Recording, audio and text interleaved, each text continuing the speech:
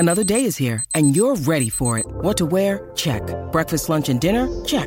Planning for what's next and how to save for it? That's where Bank of America can help. For your financial to-dos, Bank of America has experts ready to help get you closer to your goals. Get started at one of our local financial centers or 24/7 in our mobile banking app. Find a location near you at bankofamerica.com/talktous. What would you like the power to do?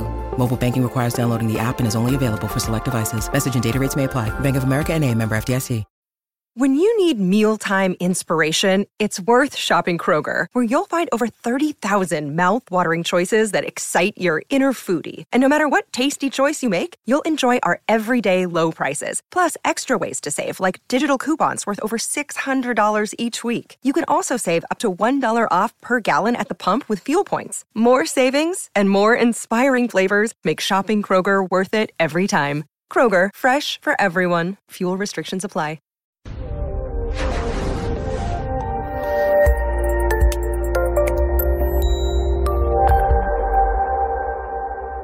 I'd like to welcome everybody to today's presentation on the neurobiological impact of trauma and addiction. I am your host, Dr. Dawn-Elise Snipes. Now, you may wonder, why am I putting trauma and addiction together?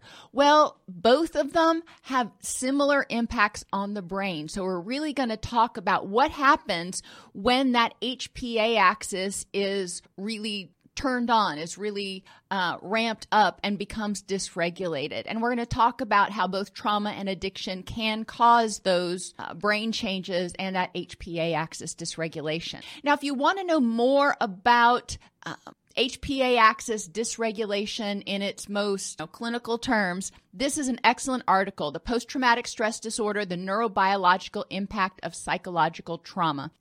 The authors go through in detail all of the, or most of the, physiological changes that occur as a result of trauma to the brain and HPA axis dysregulation. Now, it does take a couple of minutes to read because it is written at a very high level, but it is worth, if you're interested in this topic, it is definitely worth taking your time and sifting through it, because they do a great job of pulling everything together and helping you see the bigger picture. As clinicians, awareness of the changes that happen in the body and in the brain as the result of what I'm just going to generally call stress can help us educate patients about their symptoms and ways of adapting to their quality of life. We want to help them understand why some of their symptoms are kind of expected and what they may be able to do in order to, help heal their brain or to hedge against the damage that's been done. For example, you may have an accident and lose the function or as much of function because you hurt your lower back. All right.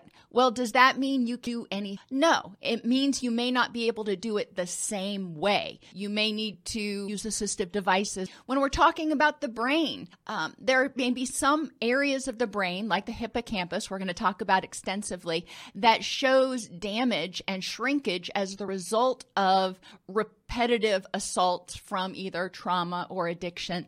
That's probably not coming back. But the great thing with our brain is, with a lot of humans, I think the last study I read that says we only use 10 to 15% of our brain. That means we got a lot of room to, form new pathways and to form workarounds. There's also a lot of things you can do to help the body recover instead of continuing to stress it. And y'all know that I harp on aspects of nutrition, sleep, and stress management in order to help regulate that HPA axis. Because when we're not getting those things, when those things that are controllable are stressing our HPA axis, we're not doing ourselves any favors. We want to do everything we can to sort of, if you want to think of it this way, baby our stress response system when it's been taxed too much in order to help it have the energy to do what it needs to do.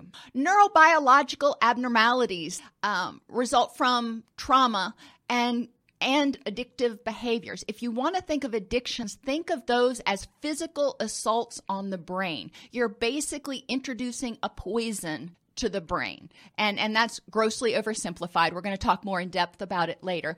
But you want to think about the fact that when things happen, when people are exposed to psychological trauma, when they regularly engage in addictive behaviors, it can cause HPA axis dysregulation, which results in changes in the brain that are very common when we look at people who've had physical traumatic brain injury. So that's kind of interesting. The response of an individual to trauma depends not only on stressor characteristics, but also on factors specific to the individual. Now, we're going to talk a lot in this class about how when people are regularly abusing substances or engaging in addictive behavior or exposed to chronic stress or trauma, their HPA axis becomes dysregulated, which means they're more sensitive, they're more hypervigilant, they're more aware of traumas that are around them. They are scanning for things, so they are more sensitive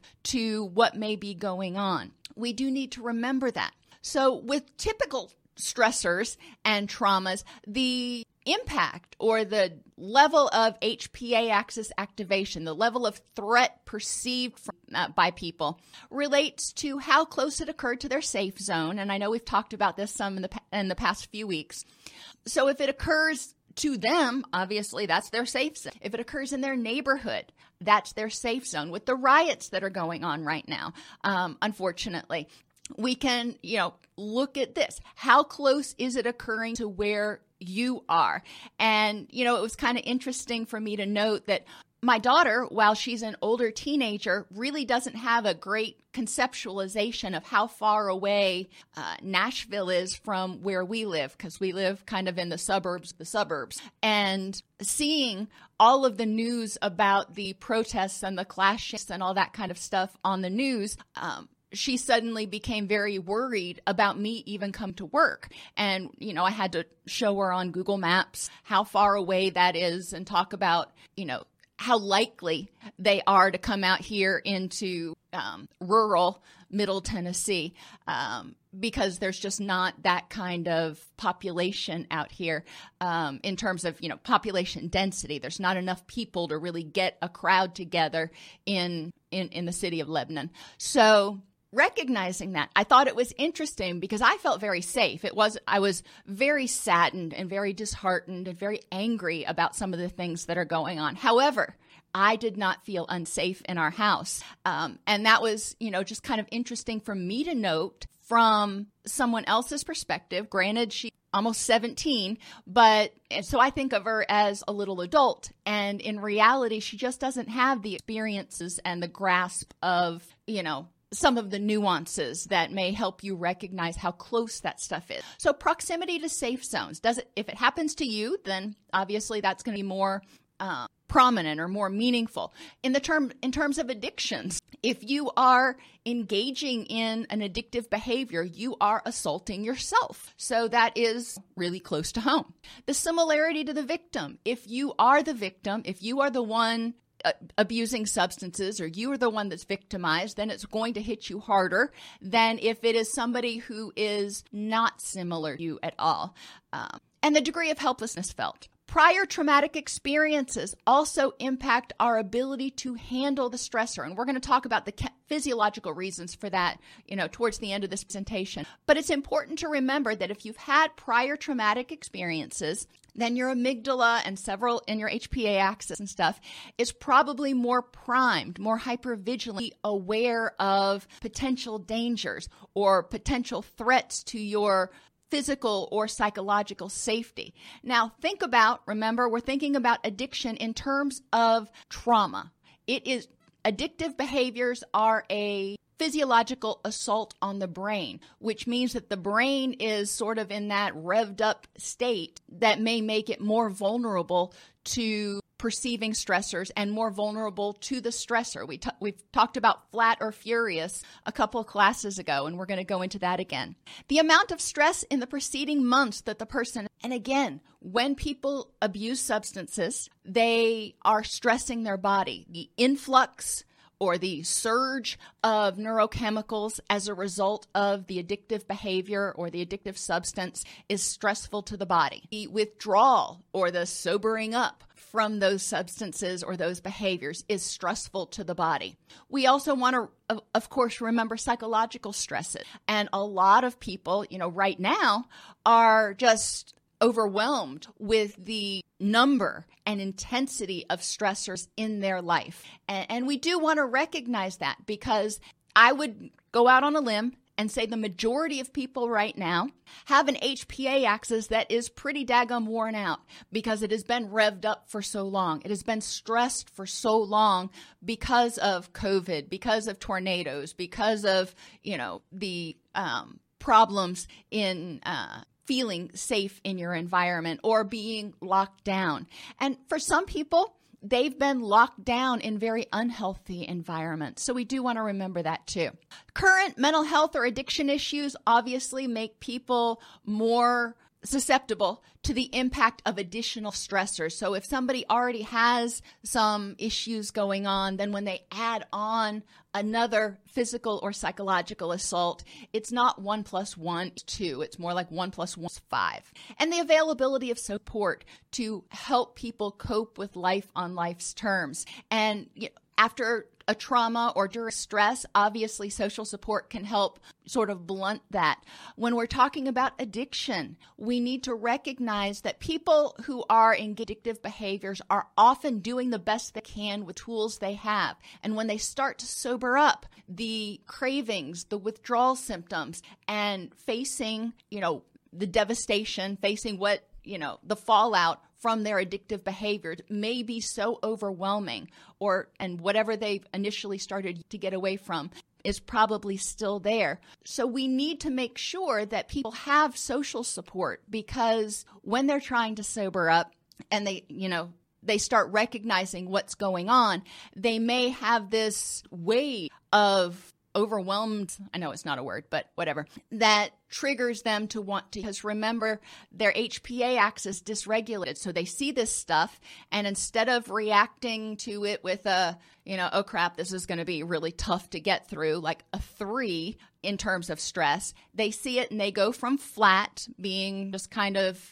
Eeyore like blah, to furious. They get totally overwhelmed. They have an exaggerated stress response when they sober up and kind of look around and go, oh crap. We do want to recognize the impact that stressors have. The more stressed people become, the more stressful things become. So, things that would normally be a 1 or a 2, may be more like a 4 or a 5 for the vast majority of the population. The psychological trauma is limited to an acute transient disturbance. So when somebody experiences some kind of trauma, most of the time it doesn't result in PTSD. When people are recreationally using substances or engaging in behaviors that could be addictive, like watching porn, most of the time that is a transient change in their neurochemical balance as a result of engaging in that behavior, and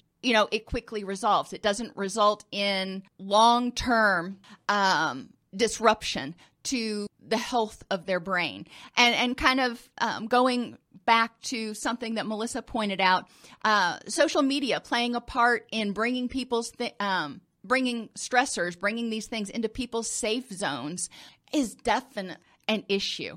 And we've talked about that a little bit with kids, but with adults too. It's so important to disconnect. And it's not just social media, it's media, bringing these in to our present. And it could be the current news. It could be movies about death and destruction. There's a lot of different ways that potential stressors can come in what we thought was our son. So it's important to recognize. And I was talking with somebody, I don't remember if it was with y'all or in a consultation that I did, but for clinicians who are working from home right now, it can be very overwhelming, because when you work at work, then the bad things that you hear, the stuff that you hear from clients, it's devastating, but you're hearing it there and you're not associating it with environmental stimuli in your home. When you are doing counseling from home, a lot of the clinicians that I've talked to recently have reported that it is harder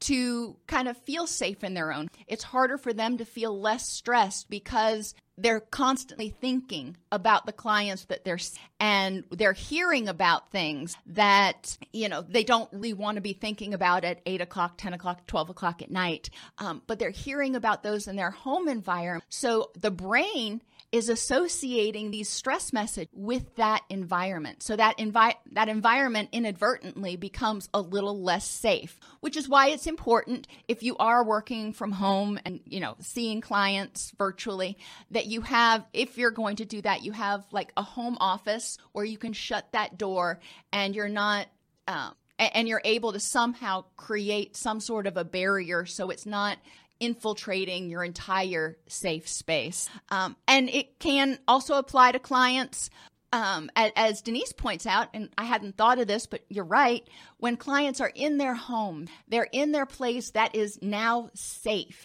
and they start talking to you virtually about, the worst day in their life, a trauma that happened 6 years ago. Well, all of a sudden now that memory has invaded their new safe space. So it's going to be important to talk about ways for them to continue to feel safe in their home.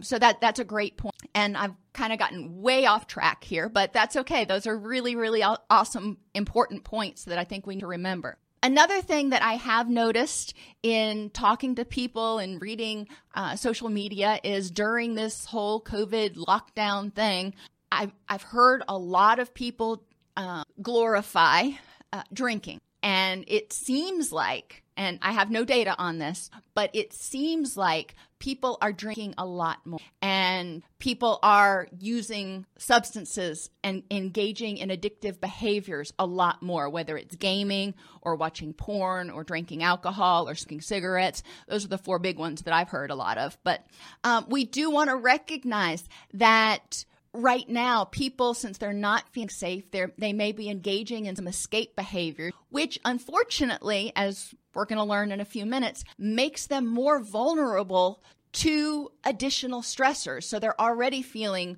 worn down. The signs and symptoms of PTSD or HPA axis dysregulation reflect a persistent adaptation of neurobiological symptoms to the trauma, whether it is to a psychological trauma or to repetitive physiological assaults from the use of substances or engaging in process addiction that just flood the brain with flood the brain with dopamine and glutamate. Abusive stimulants, alcohol, and process addictions increase excitotoxicity in the brain, which is a really shorthand way of saying when people engage in pleasurable behaviors, and especially using stimulants or alcohol, but also to a certain extent process addiction, the excitement part, the stress part, if you're thinking about like gambling, the tension and release, the tension part causes the HPA axis to go into overdrive, so cortisol, norepinephrine, and glutamate.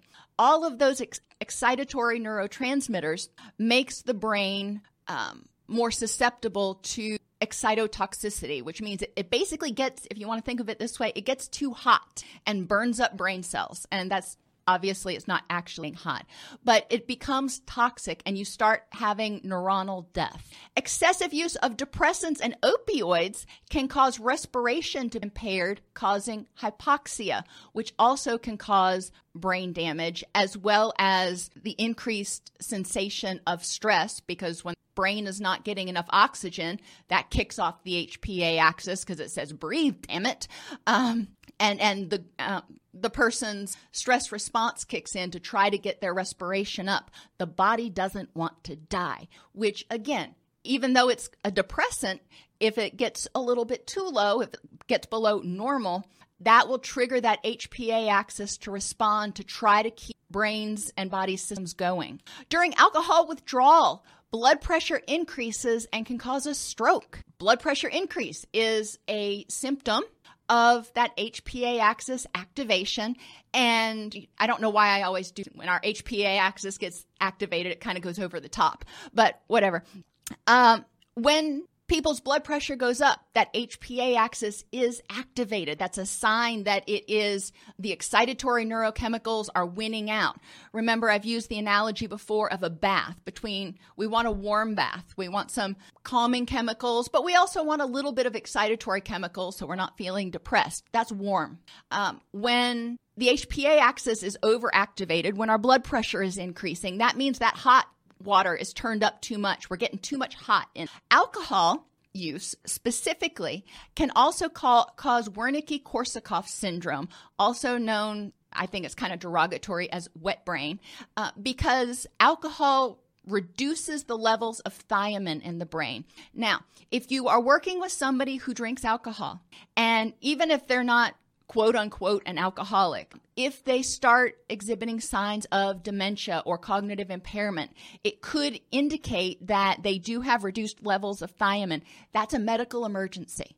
If those thiamine levels are not restored, the brain damage can become permanent. So if you notice a client that, maybe they decided they were going to self-detox, or over the weekend they went on a bender and, binge drank all weekend, and now they're exhibiting some symptoms of cognitive dysfunction, really important to get them evaluated by a physician ASAP. I've been talking a lot about the HPA axis, but what exactly is it? For those of you who haven't been in my other classes where we've talked about this, the HPA axis is the hypothalamic pituitary adrenal axis, or what I call the threat response system. It controls our reactions to stress and regulates many body processes, including digestion, our immune system, our mood, our emotions, our sex drive, energy storage, and expenditure. When the HPA axis is dysregulated, some things that we see include diabetes, metabolic syndrome, blood pressure changes, usually high blood pressure, but for people who have hypocortisolism, you can see extra low blood pressure. The ultimate result of the HPA axis is to increase levels of cortisol, which is our stress response hormone, and it's the one that helps us fight or flee. It's there for a reason. It also helps us get motivated. In the morning when we wake up is when our cortisol levels peak, and then they gradually decline throughout the day. We need cortisol. Just like anything else, or most anything else, it's all a matter of moderation. We don't want too much, but we need enough to help us get motivated. So in the morning, that cortisol is released. It helps us get motivated to get out of bed, and then declines throughout the day. Glutamate, when the cortisol is released, it also causes the release of glutamate and norepinephrine. Glutamate is our main excitatory transmitter, and norepinephrine is excitatory, but it also helps us with focus and attention. Both of those are secreted. When those are secreted, think back to that bath as turning up the hot water. Now, it may just turn it up a little bit, but it could also, depending on the strength of the stressor, could turn it up a lot. Both intoxication and withdrawal from substances trigger the stress response. Your body wants to maintain homeostasis. It has this nice little level that's really kind of narrow that it wants to stay in terms of balance of hormones, neurotransmitters, blood pressure, respiration, all those things. There's a happy little, avenue, happy little place that it wants to stay. When we use substances or engage in hyperstimulating activities like gambling or day trading or watching porn or, any of those process addictions that cause a stress response, that are exciting, that cause you to be a little bit, revved up, as well as the use of any substances, not just stimulants, will get us out of that normal range of where our body wants to be. And when that happens, the HPA axis goes into overdrive. It goes, okay, I got to do something. Cortisol's main role in is the releasing of glucose into the bloodstream, so we have energy to fight or flee. Well, that's not good news for people with diabetes. It's not good news for anybody if it happens over a long period of time, because that's what ends up starting to trigger metabolic disorders. But it's especially problematic for people with diabetes. So think about when you have someone who has an addiction, process or chemical, doesn't matter, and they are regularly exciting that HPA axis, you're going to see that they probably have more difficulty regulating their blood sugar. Cortisol also suppresses and modulates the immune system, digestive system, and reproductive system. When we are under stress, our body is worried about getting us out of there, not our immune system, not repair of torn tissues quite yet, not digesting food, that comes later, don't have time for that, and certainly not reproducing.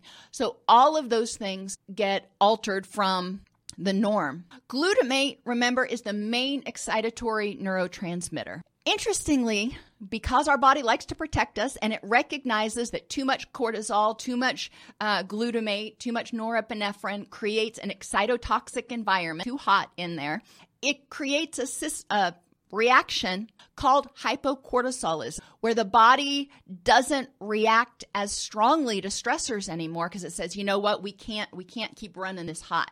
It doesn't seem like any better. Now, when we are working with people who have addictions, sometimes we look at this as tolerance, because what used to cause a reaction of that HPA axis, what used to cause that reaction that secreted dopamine and all those pleasure chemicals and the euphoria, we don't have that as much anymore because the brain's going, you know what? No, that you're running too hot. Can't do that right now, which is why people start increasing how much they're using or combining substance. Hypocortisolism is seen in stress-related disorders such as chronic fatigue syndrome, burnout, PTSD, and addiction.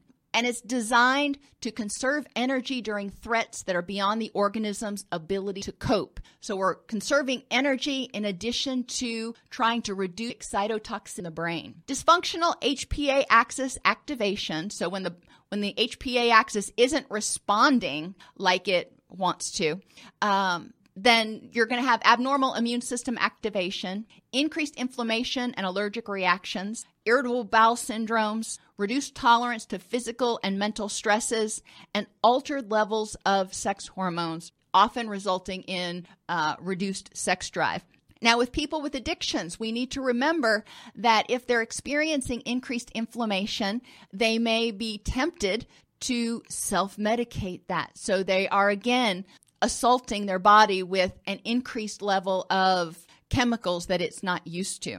Low cortisol is found to relate to more severe PTSD, hyperarousal symptoms. A lot of clients with addictions have PTSD, and a lot of clients with PTSD have addiction. We do need to make sure that we understand the interaction between these two things. When sensitized negative feedback loops in veterans diagnosed with PTSD were indicated because they had a greater glucocorticoid responsiveness to stress, which is what I was talking about, the flat or the furious. So they'd be bebopping along, doing okay, just kind of flat. And then when they'd experience a stressor, when a person without this condition would experience the same stressor, they would go to a 3 on a scale of 1 to 10. But a person who has hypocortisolism or low cortisol levels typically goes up to an 8 or a 9 because there's such an exaggerated stress response. People with hypocortisolism generally have low cortisol levels, which means there's low motivation, low energy, more fatigue. But when a threat is perceived, there's the exaggerated stress response. Evidence points towards a role of trauma experience in sensitizing HPA axis regulation. Again, remember, we're not just talking about psychological trauma. We're also talking about physiological trauma. So if a person has a history of trauma, even if they haven't met the criteria for PTSD, if they have a history of trauma, psychological or physiological, then they are at more risk of developing PTSD. Those with prior trauma probably need helped regulate that HPA axis a little bit more and try to get out of that place where they have hypocortisolism in order to make them less susceptible. Core endocrine factors of PTSD and HPA axis dysregulation include abnormal regulation of cortisol, gonadal, and thyroid hormone. We kind of hit those earlier. Remember, your gonadal hormones are your testosterone, your estrogen, your progesterone. Your thyroid hormones are your T3 and your T4. Hypocortisolism in PTSD and addiction occurs due to increased negative feedback sensitivity of the HPA axis, which again is that flat or furious. It just doesn't get triggered as easily, but when it does, it's wide open. Studies suggest that low cortisol levels at the time of exposure to psychological trauma may predict the development of PTSD. So if somebody has been abusing substances and they already have low cortisol levels because they've been on that, yo-yo for so long of intoxication and withdrawal and just chronic physiological stress as a result of the addiction, and it's gotten to the point where they're have hypocortisolism, then they may be at greater risk of developing PTSD when they're exposed to psychological trauma. A lot of clients that I worked with in my almost 20 years of treatment in community mental health, by the time people came into residential, most of them had experienced something that was psychologically traumatic, whether it was having their kids taken away from them or seeing a friend die or overdosing themselves. There are a lot of things that people see. But because they already had low cortisol levels because of their addiction use, they were more susceptible to having a stronger reaction to that traumatic event and thus developing PTSD.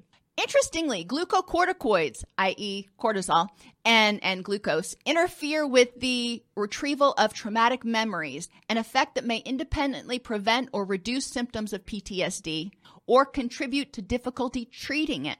So, if somebody's glucocorticoid levels are low, then they are more likely to develop symptoms. If their glucocorticoids are normal levels, then it may help prevent or reduce the development of PTSD. Neurochemical features of PTSD and HPA axis dysregulation in general include abnormal regulation of catecholamine, serotonin, glutamate, amino acid, peptide, and opioid neurotransmitters. Now, catecholamines are a lot of the neurotransmitters that we typically think of. We know serotonin. We know glutamate is our excitatory neurotransmitter, so that's out of whack. Amino acid. Well, all of our neurotransmitters are made from breaking down amino acids. So if our body's not able to use the nutrients because it's not focused on digestion, then we're going to have a harder time helping people maintain that natural balance of neurotransmitters. And then opioid neurotransmitters. We have endogenous opioids in our body that help us deal with pain. And when those get out of whack, then we start to feel more pain. All of these chemicals or things are found in brain circuits that regulate and integrate with stress and fear responses. So as stress and fear goes up, all of those systems go wonky, for lack of a clinical term. When a stressor is perceived, the HPA axis releases corticotropin-releasing hormone, or CRH, which interacts with norepinephrine to increase fear conditioning and encoding of emotional memories. So remember, norepinephrine is one of our focus chemicals. So when the stress response is kicked off, it dumps norepinephrine and glutamate. The norepinephrine helps us focus so we can, fight or flee, which is why a lot of people, when they're really stressed out, have tunnel vision. They have difficulty when they're in their emotional mind seeing the big picture because that norepinephrine says protect. We're focused on protecting right now.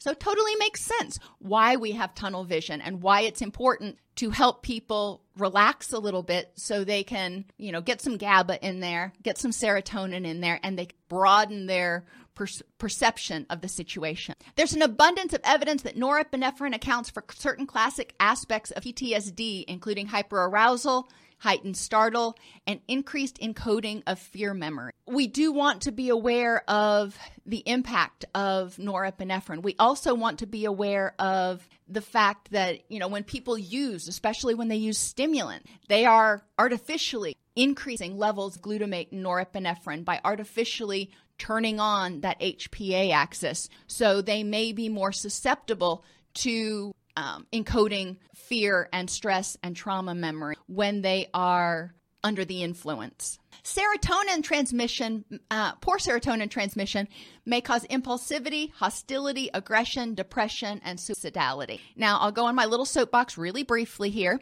We tend to think of serotonin as a single chemical, like milk is a single drink. And it is so not true. There are so many different kinds. You want to think of it more like cheese, and you're going to be hungry by the end of this class. There are multiple different kinds of cheeses, and they all have similarities. They're all made with certain chemicals, the 5-HT. But you have 5-HT1A, 1B, 1C, 1D, 5-HT3, 5-HT4. You can see all of them up here. And our antidepressants, our chemical psychotropics, typically react only on the 5-HT1A receptor. So if somebody's serotonin issues are with their 5-HT2A or their 5-HT3, then Zoloft or Prozac or Lexapro are probably not going to do a whole lot of good for them. So it's important to help them understand why, not all medications are going to work for all people, but it's also important for us to generally understand that there are multiple types of serotonin receptors, and serotonin, when it's out of whack, affects everything. Addiction, aggression, anxiety, appetite, blood pressure, heart rate, impulsivity, memory, mood, respiration, libido, sleep, sociability, and the list goes on. So we do want to recognize, thinking backwards, what's causing the serotonin to be out of balance. If it is a dysfunctional HPA axis, what is causing that HPA axis to be out of whack? What is causing the stress that the body is trying to respond to so chronically? And how can we eliminate that? So we really need to backward chain, if you will, to figure out what is causing the imbalance in the neurotransmitters. And, a lot of times it does go back to that HPA axis and very basic things like sleep, nutrition, cognitive stress that we can help people start to address. GABA is our main calming neurotransmitter, and it is actually made from glutamate. Breaking down glutamate produces GABA. Who knew? It has profound anxiolytic effects, in part by inhibiting the cortisol and norepinephrine circuits. It is basically the cold water to turn down the HPA axis. Again, grossly oversimplified, so if you are a biochemist, I am sorry. But recognizing that GABA is our calming chemical. Patients with PTSD and HPA axis dysregulation, either one, exhibit decreased peripheral benzodiazepine binding sites, which means, when the GABA is excreted, the body's making plenty and it secretes plenty of it, but because of stress, for some reason, the body has actually shut off some of those binding sites. So it's not that there's not enough, it's that there's not enough places for it to connect to in order to get the message out, to keep it going along. This may indicate the usefulness of emotion regulation and distress tolerance skills, because people with HPA axis dysregulation typically do have a significant symptom of emotional dysregulation. We need to help them figure out how to reduce the excitotoxicity in order to reduce stress and improve stress tolerance so they can acquire new skills. They're not doing a whole lot of new learning if they're in that fight or flight mode. We need to help them figure out how many different ways can we take some of the load off your HPA axis? How many different ways help you be kinder and more compassionate to your body while it heals? NMDA receptors are implicated in synaptic plasticity as well as learning and memory. Now, you don't need to know all these different receptors, but if you want to do further research, these are the keywords that you would look for in PubMed. Glutamate, that excitatory neurotransmitter, binds with NMDA receptors. High levels of glutamate are secreted during high levels of stress. We already talked about that. Overexposure of neurons to that glutamate creates that excitotoxic environment and contributes to the loss of neurons in the hippocampus in people who have those excitotoxic environments. Not only patients with PTSD, but also in patients with substance use disorders who are regularly hyperactivating that HPA axis. Elevated glucocorticoids, or cortisol, increases the sensitivity of these NMDA receptors, rendering the brain more vulnerable to excitotoxic insults at times of stress. And, that is the technical term, but basically it means the brain is more vulnerable to the increase in excitatory neurotransmitters, that when the neurons are more likely to die in the presence of too much glutamate. Points to think about. It may take clients with brain damage that result from PTSD or addiction more time to master new skills. Clients with hypocortisolism, with a reduced hippocampal volume, may need more time to master new skills. So we may need to slow down a little bit in our group counseling. We may need to write things down more and give them a little bit more time to ensure that they're mastering those skills. If the brain becomes excitotoxic during stress, which we know it does, inhibiting learning and memory, then exposure therapies may also be dangerous. So if you've got somebody who has that hypocortisolism and reacts with emotional dysregulation and, going from flat to furious, which creates a excitotoxic environment in their brain, then those people may not be, and I'm not saying they're not, I'm saying there's may not be the best choices for exposure therapies, because the exposure therapy is actually throwing them into that excitotoxic state. People with active addictions or PTSD are more vulnerable to the impact of any stressors, and we want to help them recognize that until their HPA axis is rebalanced, that they may be more likely to emotionally dysregulate, which is why distress tolerance skills are going to be so important, which is why sleep and nutrition and taking as much stress and as much, whatever off the HPA axis as possible is going to be important in the recovery process. A hallmark feature of brain damage from excitotoxicity is that reduced hippocampal volume. The hippocampus is that part of our brain that's implicated in the control of stress responses, memory, and contextual aspects of fear conditioning. So if you take that part of your brain and you actually shrink it down, then you're reducing your ability to respond as effectively. Prolonged exposure to stress and high levels of glucocorticoids damages the hippocampus, which may reflect the accumulated toxic effects of repeated exposure to increased glucocorticoid levels caused by whatever. Physiological stress, psychological stress, any of those.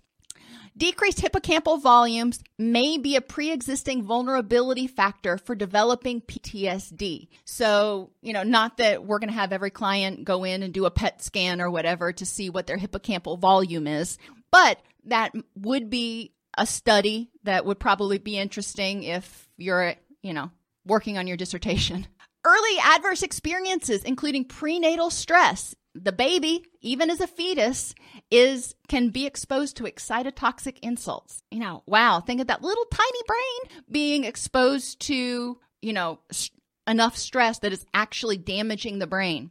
And that stress can come from maternal, psychological, or physiological stress. And psychological and physiological stress throughout childhood, including adverse childhood experiences, has profound and long-lasting effects on the development of neurobiological systems, thereby programming subsequent stress reactivity and vulnerability to developing PTSD. One of the things that's so important to emphasize to young adults and to parents, or not to young people and parents, is the impact of addictive behaviors on the adolescent brain is exaggerated in comparison to that of adults. So the excitotoxic stress is greater in adolescents who are engaging in addictive behaviors, watching porn, doing those sorts of things.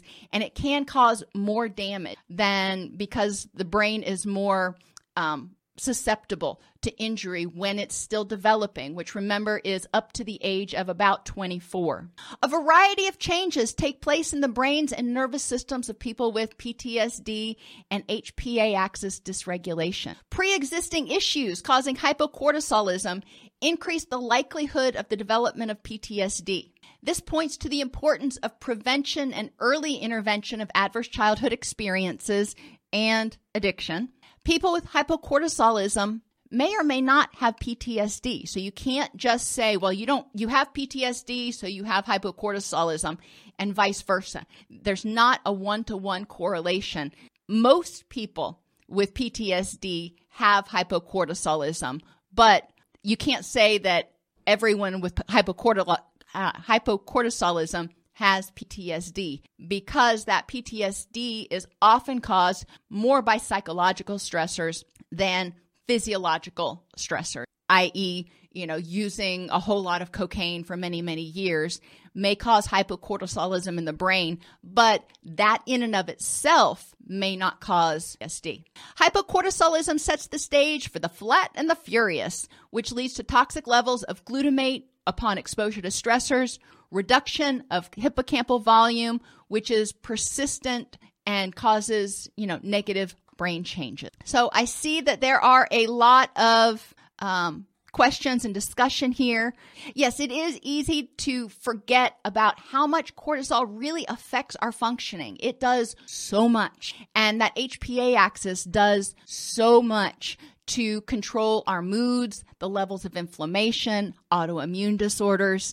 There's just so much that happens that we really do need to pay attention to what's going on, but also to remember that it gets a bad rap as being the bad hormone, but we need it. We need a little bit of cortisol to keep us going throughout the day. When we drink coffee, we are actually increasing our cortisol levels. We're trying to get that energy going, get that glutamate to go into our system.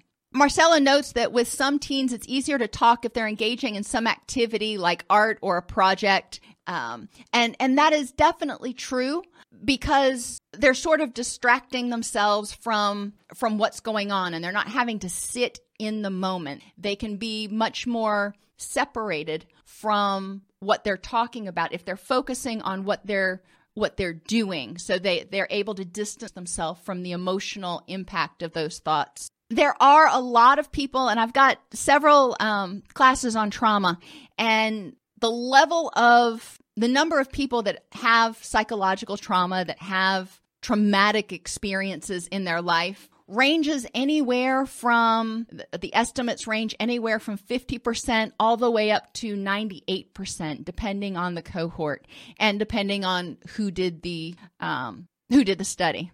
And it is definitely important to remember that trauma from the past, could have created a situation where the person, was struggling, trying to deal with whatever that trauma was in their own way, whether it was through addiction or other behaviors, and developed hypocortisolism. When they were arrested, as Amanda points out, she works with people who are in the criminal justice system.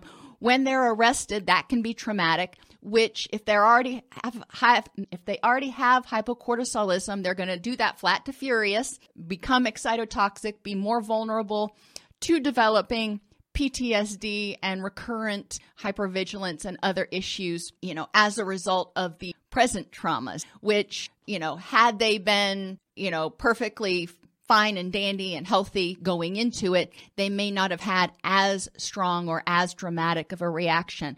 We don't want to minimize people's experiences, even if it seems like they're overreacting.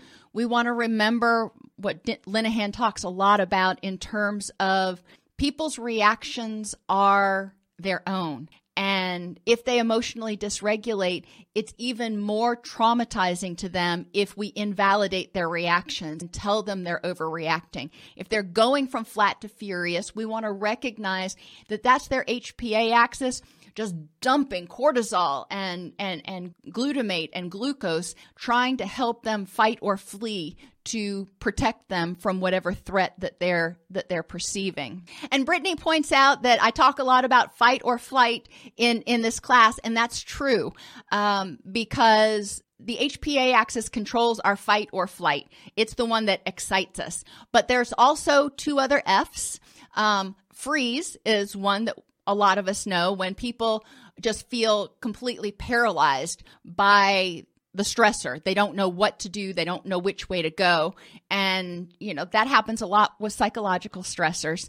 And then the fourth one is, and I'm using cleaner language because YouTube doesn't like me to swear, is the forget about it. And sometimes people just get to the point where so much has happened. You get to that learned helplessness point, and it's just like a stressor happens and they're just like, I can't deal with it. I can't deal with one more thing. And they withdraw. If you want to think about that experiment that you learned about in Psych 101 with the poor doggy and the electrified fence in learned helplessness, that's kind of the fourth F. Now with those, the HPA axis is in freeze. The HPA axis doesn't really know what it's doing. And a lot of that is the cognitive stuff kind of getting jumbled up. In the forget about it, the cortisol and everything else just isn't even there anymore. And the person's just like, I don't care. I can't mess with it. So, and Christina points out something that I hadn't ever heard of before. So I'm learning something today. Fawn can be, I'll say, as a fifth response to stress, when the person gives in or people pleases to avoid conflict or danger. So yeah, I can certainly see that if you just succumb to it. Think about Stockholm Syndrome. That would be more of a fawn than anything else. With a child who's experienced trauma at school, what are some ways to educate future teachers about what the child may be experiencing and how she might deal with it? Okay, so I'm hoping I read that correctly, sadly, that the child actually experienced the traumatic event at school. So it's going to be important for teachers to be aware of triggers in the environment that might prompt that child to have a stress-related reaction. If she was assaulted in the bathroom, for example, then going to the bathroom may be a very stressful place, even if it's not the same bathroom. Even if that happened in elementary school and now she's in high school, going to the bathroom may always feel like a dangerous place to be. So she may need to figure out ways to feel safe. Remember to turn down the heat, to turn down that HPA axis. People need to feel safe. HPA axis is activated when the brain thinks it's unsafe, either because of a physical stressor or a psychological stressor. So to help the person feel safe is what you're going to need to do. Figuring out the environmental triggers for that child's stress reactions. There also may be, certain times of day that are more likely to trigger stress for that child, or certain things that people say or ways people behave. We really want to go back to that original trauma if the child is able to do that, or if you know about it, and think about what was going on and what might happen in her current situation. And then develop tools to help her deal with that. Distress tolerance skills are excellent. Being aware of triggers and preparing for them if you can't avoid them completely. Those are important things to do. Helping teachers be aware of what it looks like when she starts becoming stressed out, whether she acts out or she withdraws, if she dissociates, what does that look like? And have her develop a plan that she can share with them for what they can do to help her out. And it's going to be really individual for each person. But it is important to help teachers recognize that just because somebody is in a different class or older or in a different place, it doesn't mean that that trauma is gone from their mind. And so it's important for us to help them learn how to adapt and live there and into their new normal. Are there any other questions? Alrighty, as always, y'all, the PDF of this slide is in your classroom. So when you go in and you take your quiz, you can download the PDF if you want to take a look at that. And as I said, if you're interested in the HPA axis, going to PubMed and reading that article would be enlightening, if nothing else. Like I said, it's one of my favorite articles, but I have weird taste. So, all right, everybody, have an awesome day. Have an awesome week if you're not planning on being here on Thursday, and I will see you next time. Between writing notes, filing insurance claims, and scheduling with clients, it can be hard to stay organized. That's why I recommend Therapy Notes. Their easy-to-use platform lets you manage your practice securely and efficiently. Visit therapynotes.com to get 2 free months of Therapy Notes by just using the promo code CEU when you sign up for a free trial at therapynotes.com. If this podcast helps you help your clients or yourself, please support us by purchasing your CEUs at allceus.com or getting your agency to sponsor an episode. A direct link to the on-demand CEUs for this podcast is at allceus.com/podcast CEUs. That's allceus.com/podcast CEUs. To sponsor an episode of Counselor Toolbox and reach over 50,000 clinicians per week, go to allceus.com/sponsor. Thank you.